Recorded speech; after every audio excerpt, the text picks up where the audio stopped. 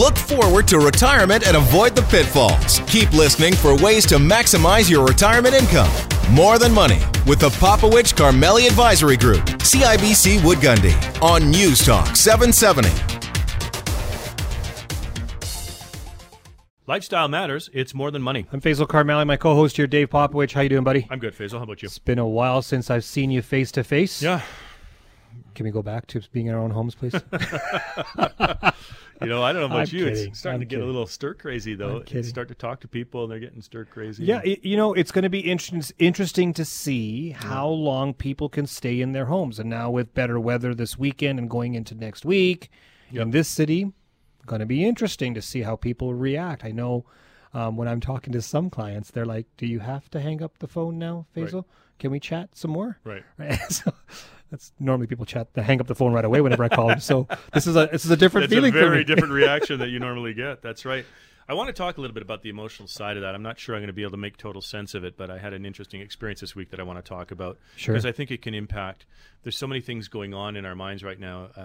Again, this is both lifestyle and finance related, that I think it can gets things confused in people's minds, and it can be difficult from an investment perspective to make proper decisions. So I want to. I'll see if you can help me make sense of sort of an experience I had. But we're also going to talk about a group of seniors that are embracing podcasting, right? Using technology. Let's just talk about technology as a broad. As a in this whole, case, it's podcasting, right? But as a way to stay connected. And I think we've talked about technology as a solution to the seniors community and healthcare and all kinds of areas. It's just an interesting extension of that. And we're hearing more and more in the media about all these long-term care facilities and things that are going wrong across the country. Yep. It's scary times for people. It's scary times for individuals whose parent or loved one is in a home, in a long-term care facility or a retirement facility, and they're wondering, could it happen to them? I'll put my hand up, right? My mom's in one of those facilities, thankfully. Fingers crossed. There's been no outbreak or issues there. But I got to tell you, there's other issues. Yeah. Right? Because she's effectively in solitary confinement, and we call her regularly because she can't get out. They won't let her out. They bring food to her door. Yeah. Right? So it's a very interesting and very scary time for many people. Yeah. And so we're gonna address that and get more information on what do you do and how can you help them when you're from a distance and so forth. That's going to be interesting. But let's go to your conversation that you had, Mr. Popowich. You had a viewer of where we broadcast on TV came to you and said, was quite concerned in this email. Yeah, quite concerned. And I'm smiling because usually I get the comments by email or tweets or phone messages.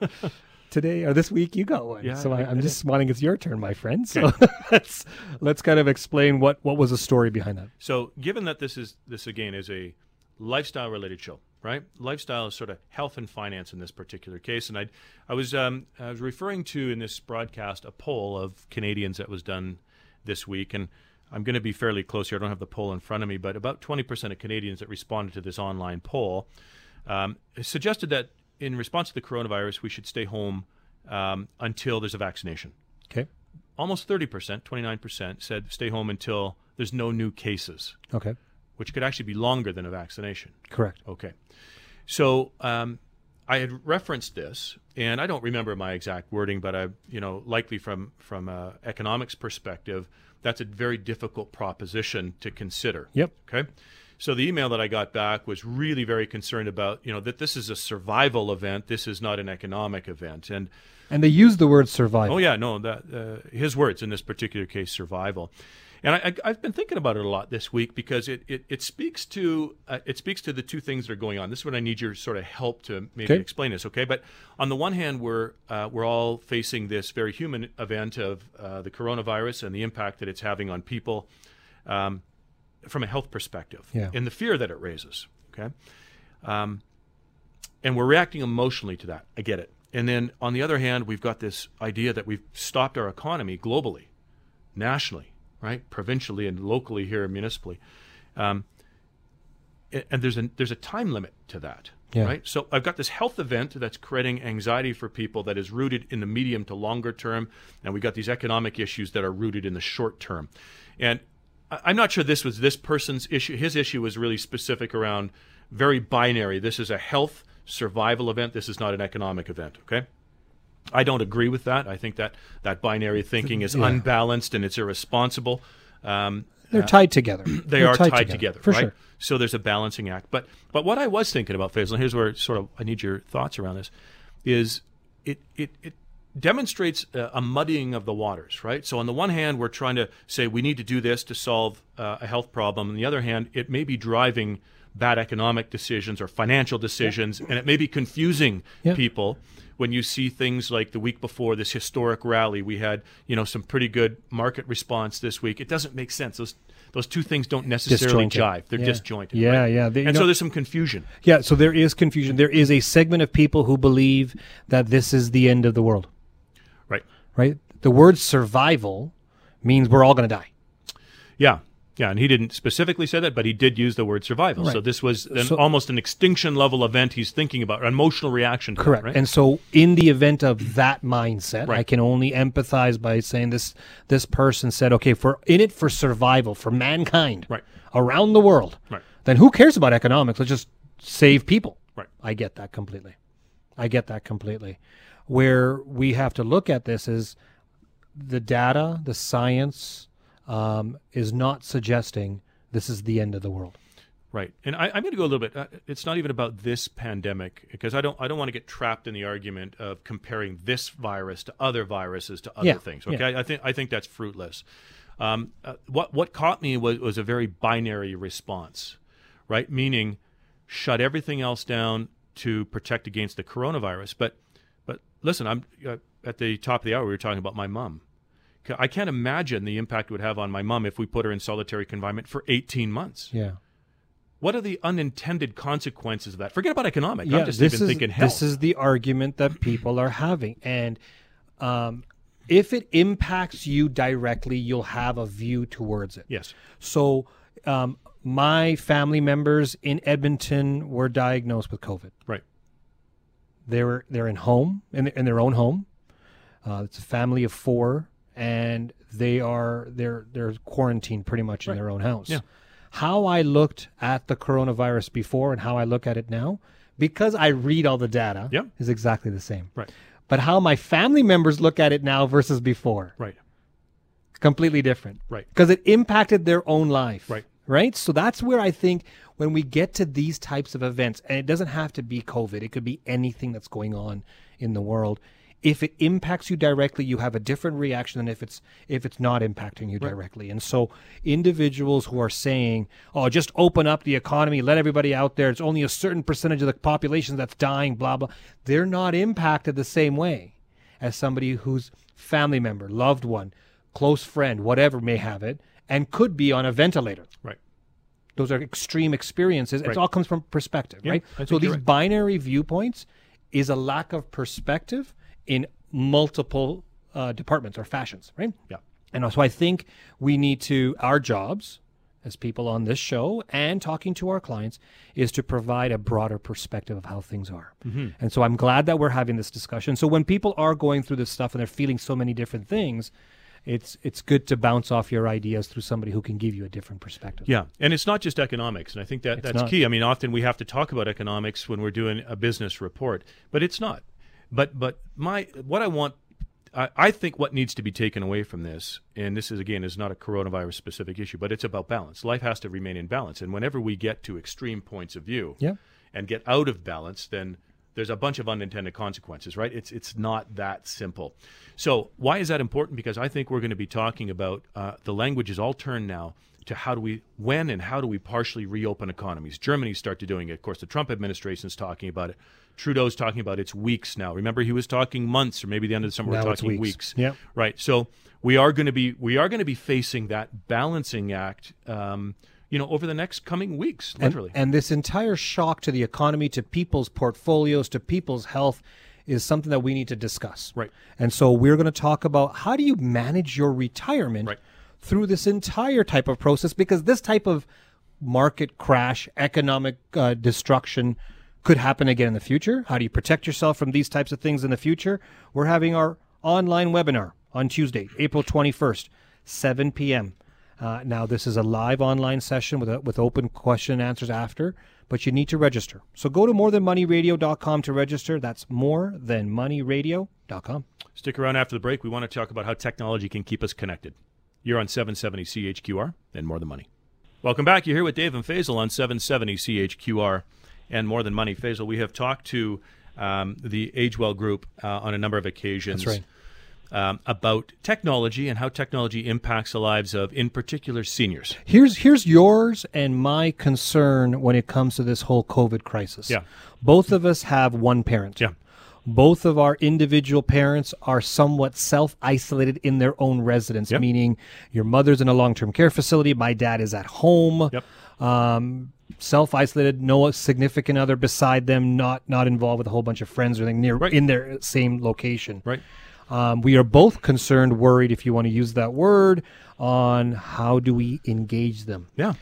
Telephone calls are one thing, but there's a whole bunch of technology out there that I know I've tried, you've tried with your mother. I've been trying to dial my father in with FaceTime and Zoom calls, and he gets those words wrong, calls it face Zoom and stuff like that. But I digress. No, the point is that we're trying to engage them. So this is not just a Dave and Faisal issue. Yeah, no. There are many individuals whose parents or loved ones are in an isolated situation. How do we use technology? So this is why we wanted to have this segment on the show. Yeah, absolutely. So we've got Dr. Andrew Sixsmith, who's a scientific co-director of AgeWell, which is Canada's technology and aging network. So, Andrew, first of all, welcome to the show. Thank you for taking some time with us today. No, great. Nice to speak to you guys. So let's just maybe open it up right off the top. Love to get your thoughts around the role that technology plays and is going to play into the future, keeping people connected, particularly in this period of time where we're self-isolating. I think the present situation with COVID-19 has really highlighted, just how we need to keep connected in a time when disconnection is really affecting all of us. Mm-hmm. And it's highlighted many of the problems that, that we know about with older people in the community, isolation.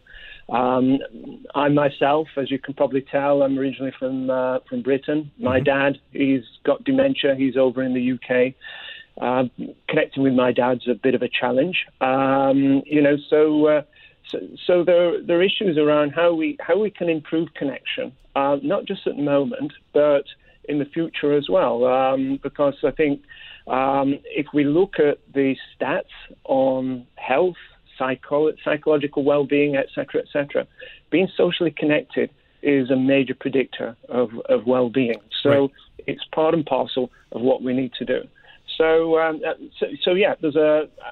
one of the things that we've noticed in the present situation is that a lot of older adults are now really stepping up to this challenge. A lot of seniors are able to use technology. They're stepping up to the challenge of maybe learning to use technology that they've not used before, because the situation is kind of forcing the issue to some extent. And you mentioned Zoom, Skype or Facebook or FaceTime. There's a lot of technologies which are relatively easy to use, which people are now using.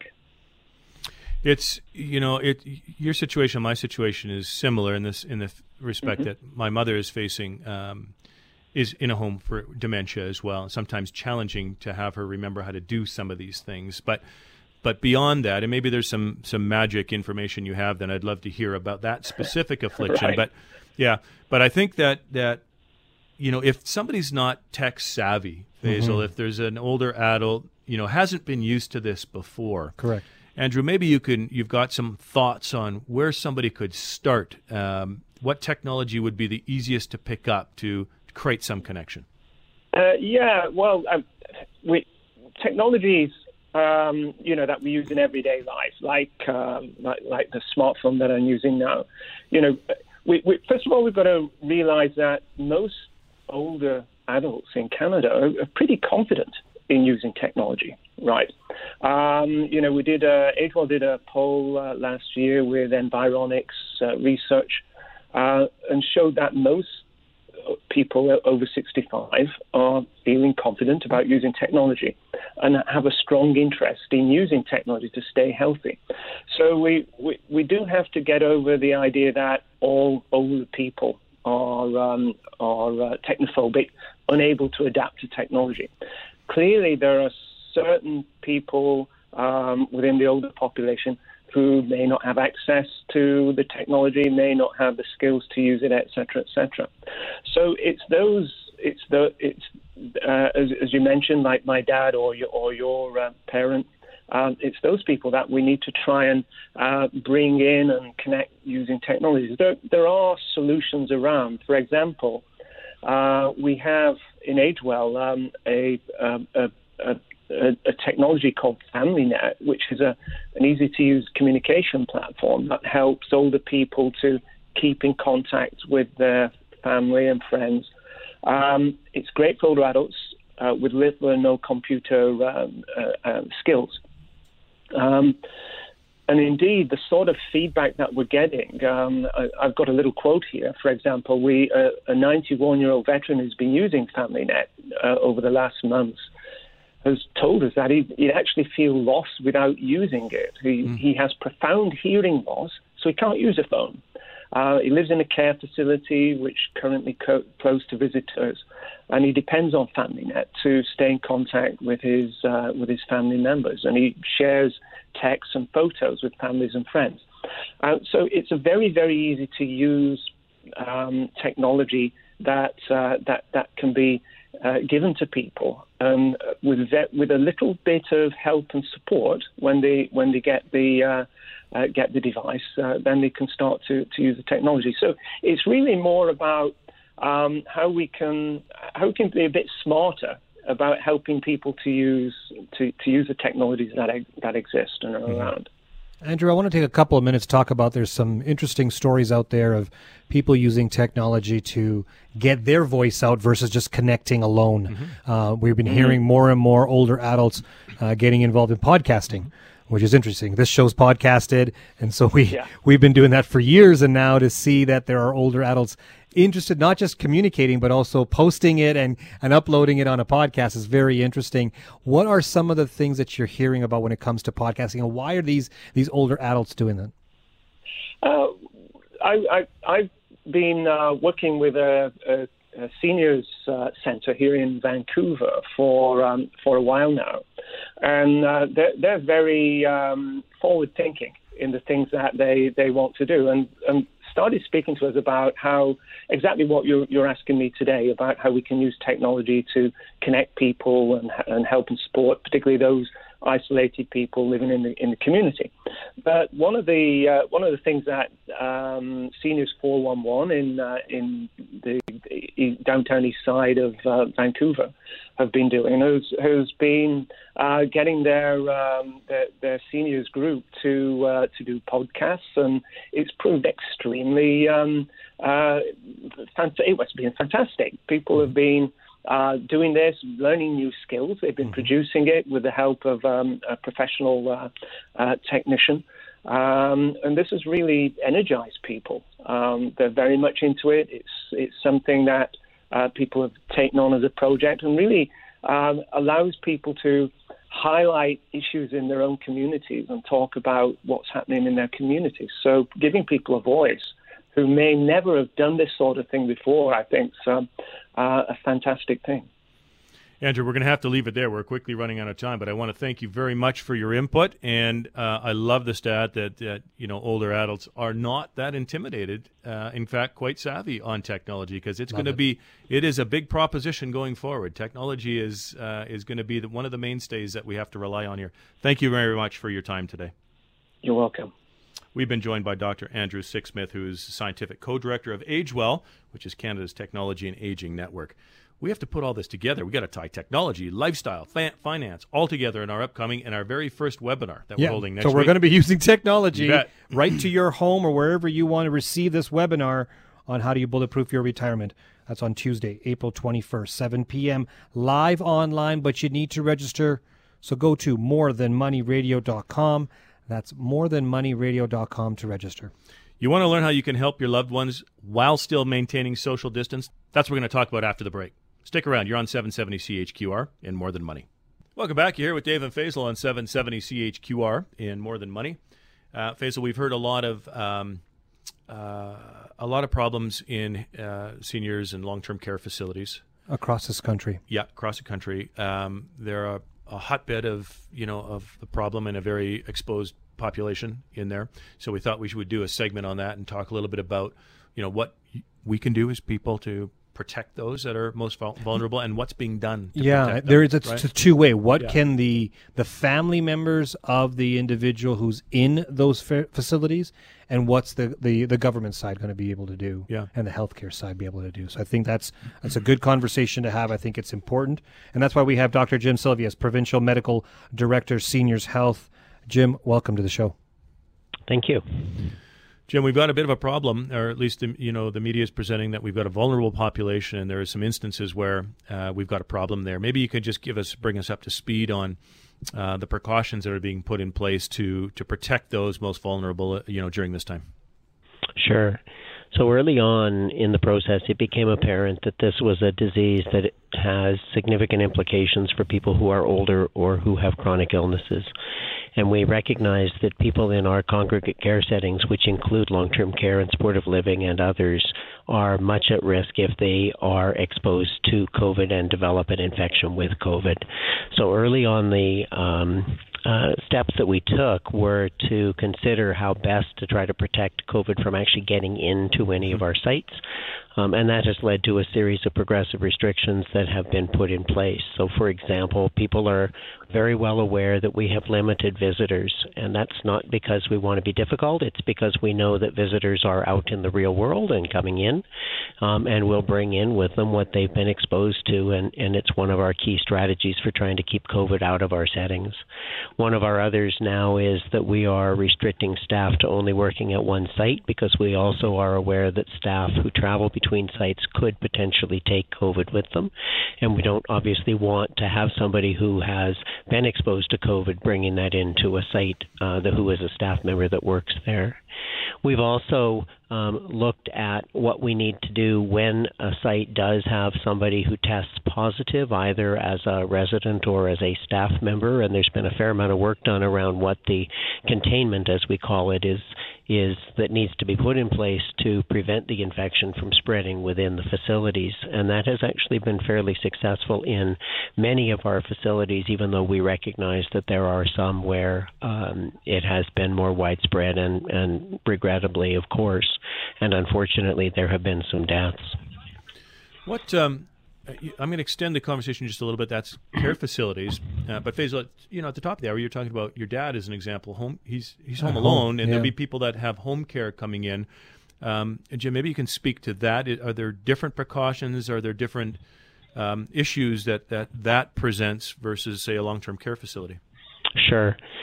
So we recognize that people who are receiving home care equally may be vulnerable because they have underlying chronic conditions and are susceptible to COVID and to the complications that come from COVID. So this is evolving, but what we had put in place early on was that there would be what we call an ILI screen at the door, so somebody's being screened for an infectious disease.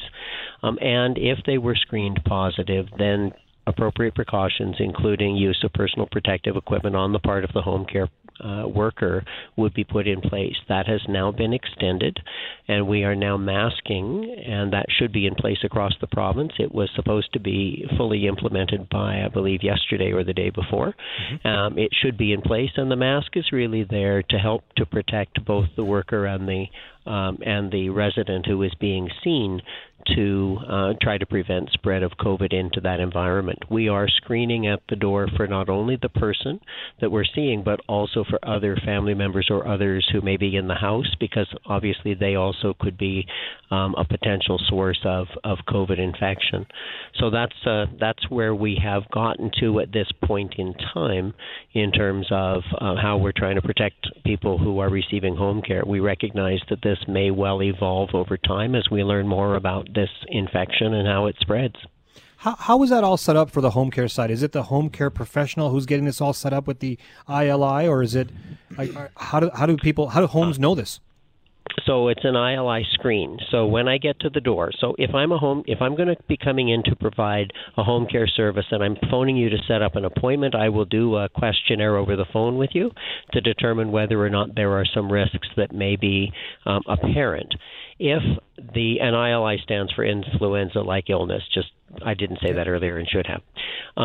So they'll screen for an ILI. If there is nothing positive, then they will go out to do the visit, but they will be masked when they do the visit. And when they get to the door, they will again repeat some basic questions to ensure that there's not been a change from the time the visit was being booked. Not all visits are booked over the phone. There are regularly scheduled visits from workers that occur, and in those circumstances, they will do the screen when they get to the front door, and they will, before they come in, they will ask the questions. And the real intent of that is so that if they need to do something beyond masking, they then can go back to their vehicle, get what they need to in terms of personal protective equipment to come into the home, and then they will come into the home and provide the service.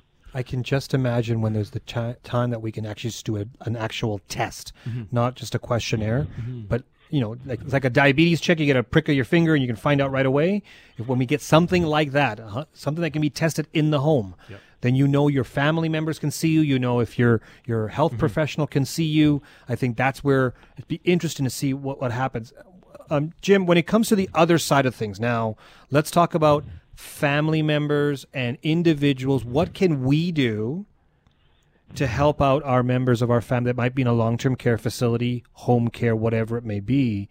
In some cases, I'm hearing that some individuals want to pull their parents or loved ones out of a long-term care facility. Take them home because they're scared, right? Sure. So what do individuals do at this point? Sure. So there's several questions there.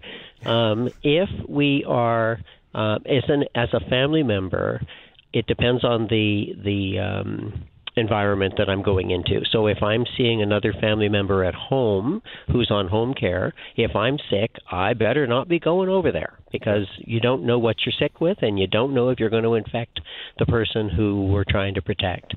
On the other hand, if you're looking at a long-term care or a congregate site, we have restricted visitors now to what we're calling essential visitors. So people who can be designated to come in if they're needed to provide some care for an individual that can't be provided by the center, or when somebody is dying. And we are still trying to better identify what it means when somebody is dying, and it sounds like that should be a simple concept, and it's not.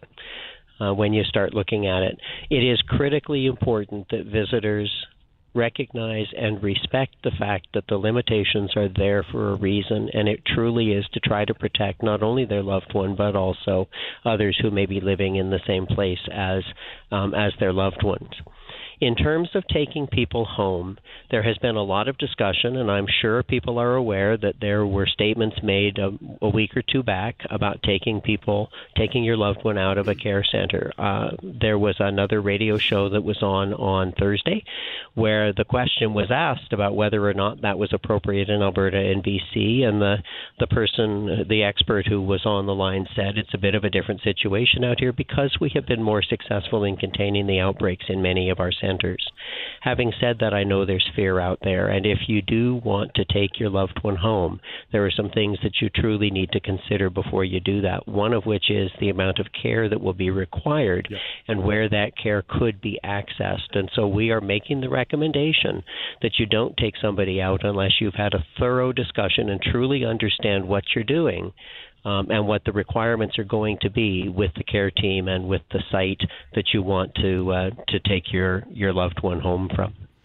I think that is super important message to take away. This is about planning and preparation, right? And it's about balance. We've talked about this on a number of occasions. There are some risks no matter what you do, but you need to balance the entire equation out before you take action, Jim. I think that is right on the money. Thank you for that. Yep, thank you. We've been joined by Dr. Jim Silvius, who's the Provincial Medical Director for Seniors Health. Dave, this is the time where people are worried about some of their financial issues in retirement with long-term care, home care. How do you pay for all that?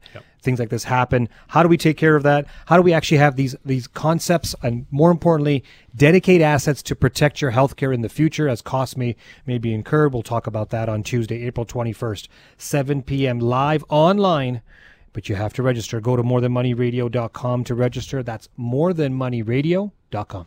If your portfolio's really been hit during this period, how do you fix it? Stick around after the break. We're going to talk about that. You're on 770 CHQR and More Than Money.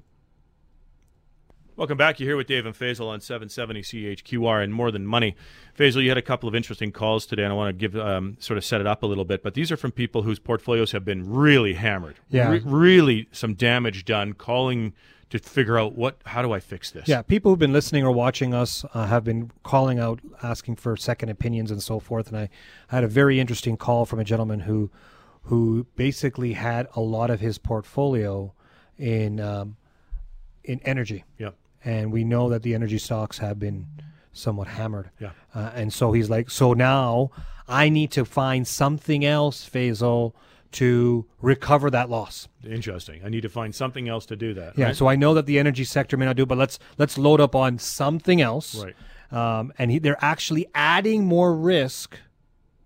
Well, that's what he's asking you to do. Can you do something that Yeah. will recover my portfolio? Right. But I need you to do it right away. Right. Like we don't have years. Right.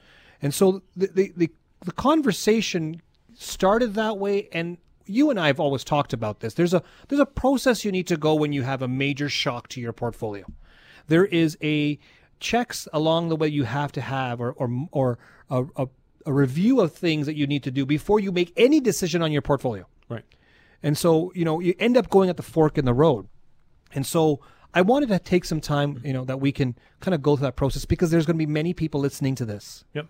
Or watching this on social media whose portfolio has taken a large hit. Right. Now, large is a relative word. Yep. Right. It could be negative 10%, negative 30%. This person was negative 45%. Right. Okay. So it doesn't matter what the percentage drop is. If it's big to you, Right. what do you do? Right. Right.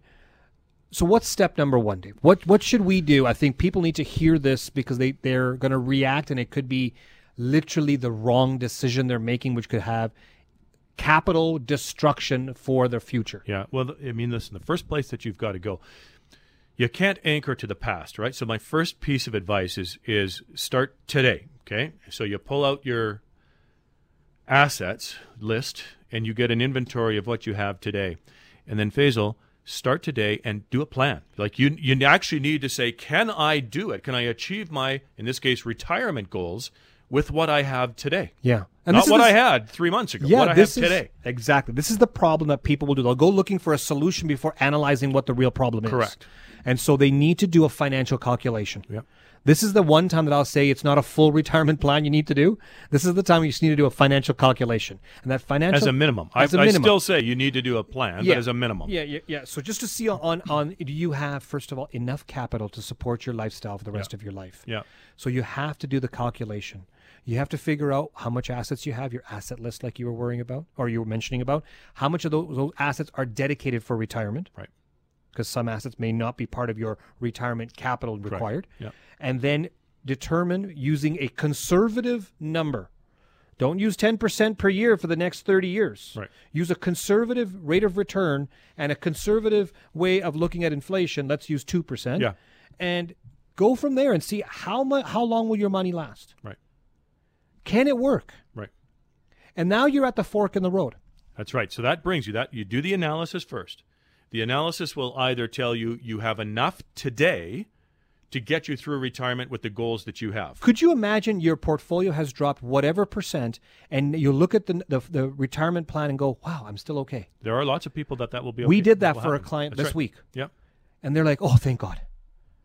Like, I just came to you. The markets fell. You've crunched the numbers, and I'm okay. Right. I'm okay. Oh, thank God. Right. That's a different experience than we got to recover. We got to hurry up. Right. Now here's the fork. So in some cases it's going to say you can do it. In some cases it's going to say you can't. Correct.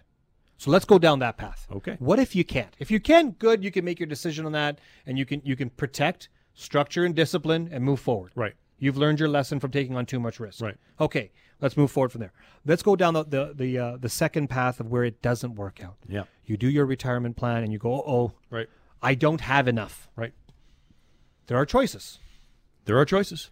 There's a lifestyle choice. Mm-hmm. Are you prepared to take on less, meaning income? Yeah. Need less in terms of Delay lifestyle. your retirement, whatever, saved, whatever it may be, to get to your goal. Go back to work longer. Correct. There's a whole bunch of options, Right. and you have to kind of rule which ones are out or not based on your circumstance. But what if after you've done that, it still doesn't work out? Mm-hmm. Or what if the portfolio has been hammered so hard? Well, let's assume that you're retired. You don't want to go back to work or can't. Yeah. Okay.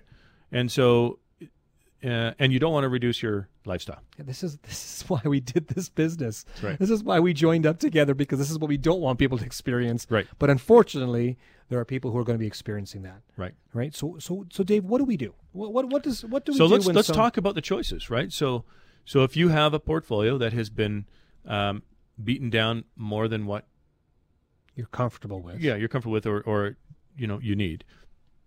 Then you can stay.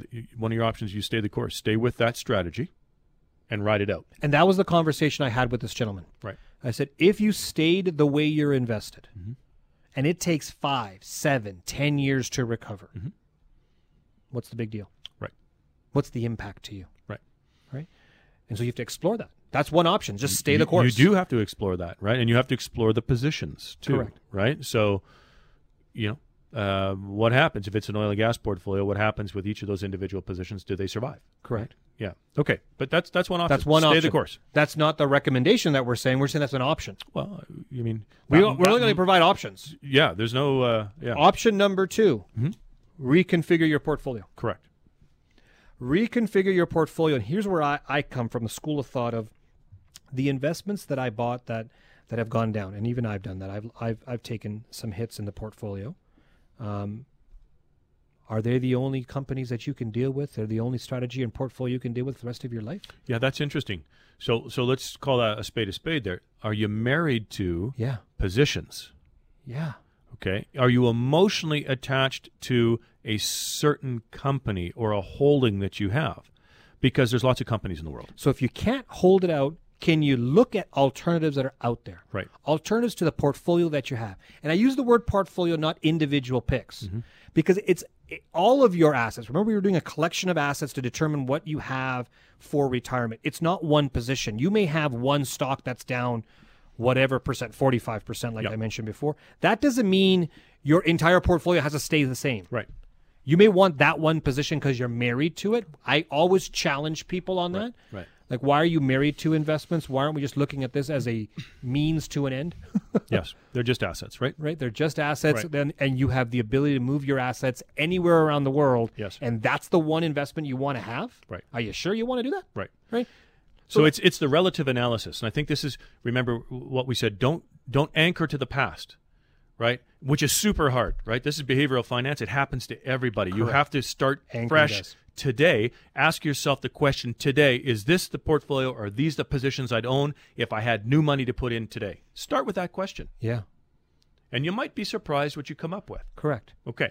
Now, if you want to rejig the portfolio, you can rejig a portfolio in a number of ways. Let's say you're heavily equity focused. Let's say it's 100% stock in your portfolio. Yeah. Okay. So what you may be doing is, if you decide that that's not the portfolio you want to hold, I'm going to rejig it. The first decision you'll make is, do I want to carry a 100% equity level exposure? Knowing what the risk you've experienced. Right. Because the stock market has already fallen 35% peak to trough. Yeah, correct. So can you handle that volatility? If you cannot handle that volatility, now it's gut check time. Right. So this is why getting the advice, sitting down with a team, looking at strategy, discipline, and structure will help along the way. So I wanted to just explore this with people, Dave, because I think. Okay, but let me finish with one thing, because we're quickly running out of time. Okay. The context of making that decision still comes back to the plan. You got to know your numbers and the goals before you do that. Don't sit down independent of that and just start willy-nilly and make these decisions. You need a context for that conversation. Amen to that. Yeah, I can't stress that enough. Okay, Amen we got to to wrap up this segment. But so we're going to talk about structure and discipline. Yeah. We're going to talk about how you structure your retirement assets so you can bulletproof your retirement. And we're going to do a live online webinar on Tuesday, April 21st, 7 p.m. Now, you need to register. So go to morethanmoneyradio.com. That's morethanmoneyradio.com to register. Thanks for tuning in to another edition of More Than Money on 770 CHQR. Stay healthy. We look forward to chatting with you next week.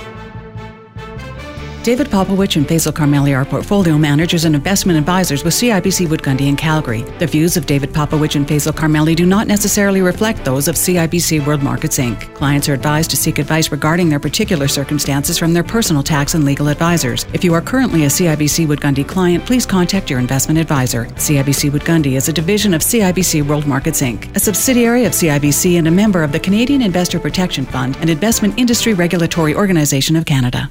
David Popowich and Faisal Karmali are portfolio managers and investment advisors with CIBC Wood Gundy in Calgary. The views of David Popowich and Faisal Karmali do not necessarily reflect those of CIBC World Markets Inc. Clients are advised to seek advice regarding their particular circumstances from their personal tax and legal advisors. If you are currently a CIBC Wood Gundy client, please contact your investment advisor. CIBC Wood Gundy is a division of CIBC World Markets Inc., a subsidiary of CIBC and a member of the Canadian Investor Protection Fund and Investment Industry Regulatory Organization of Canada.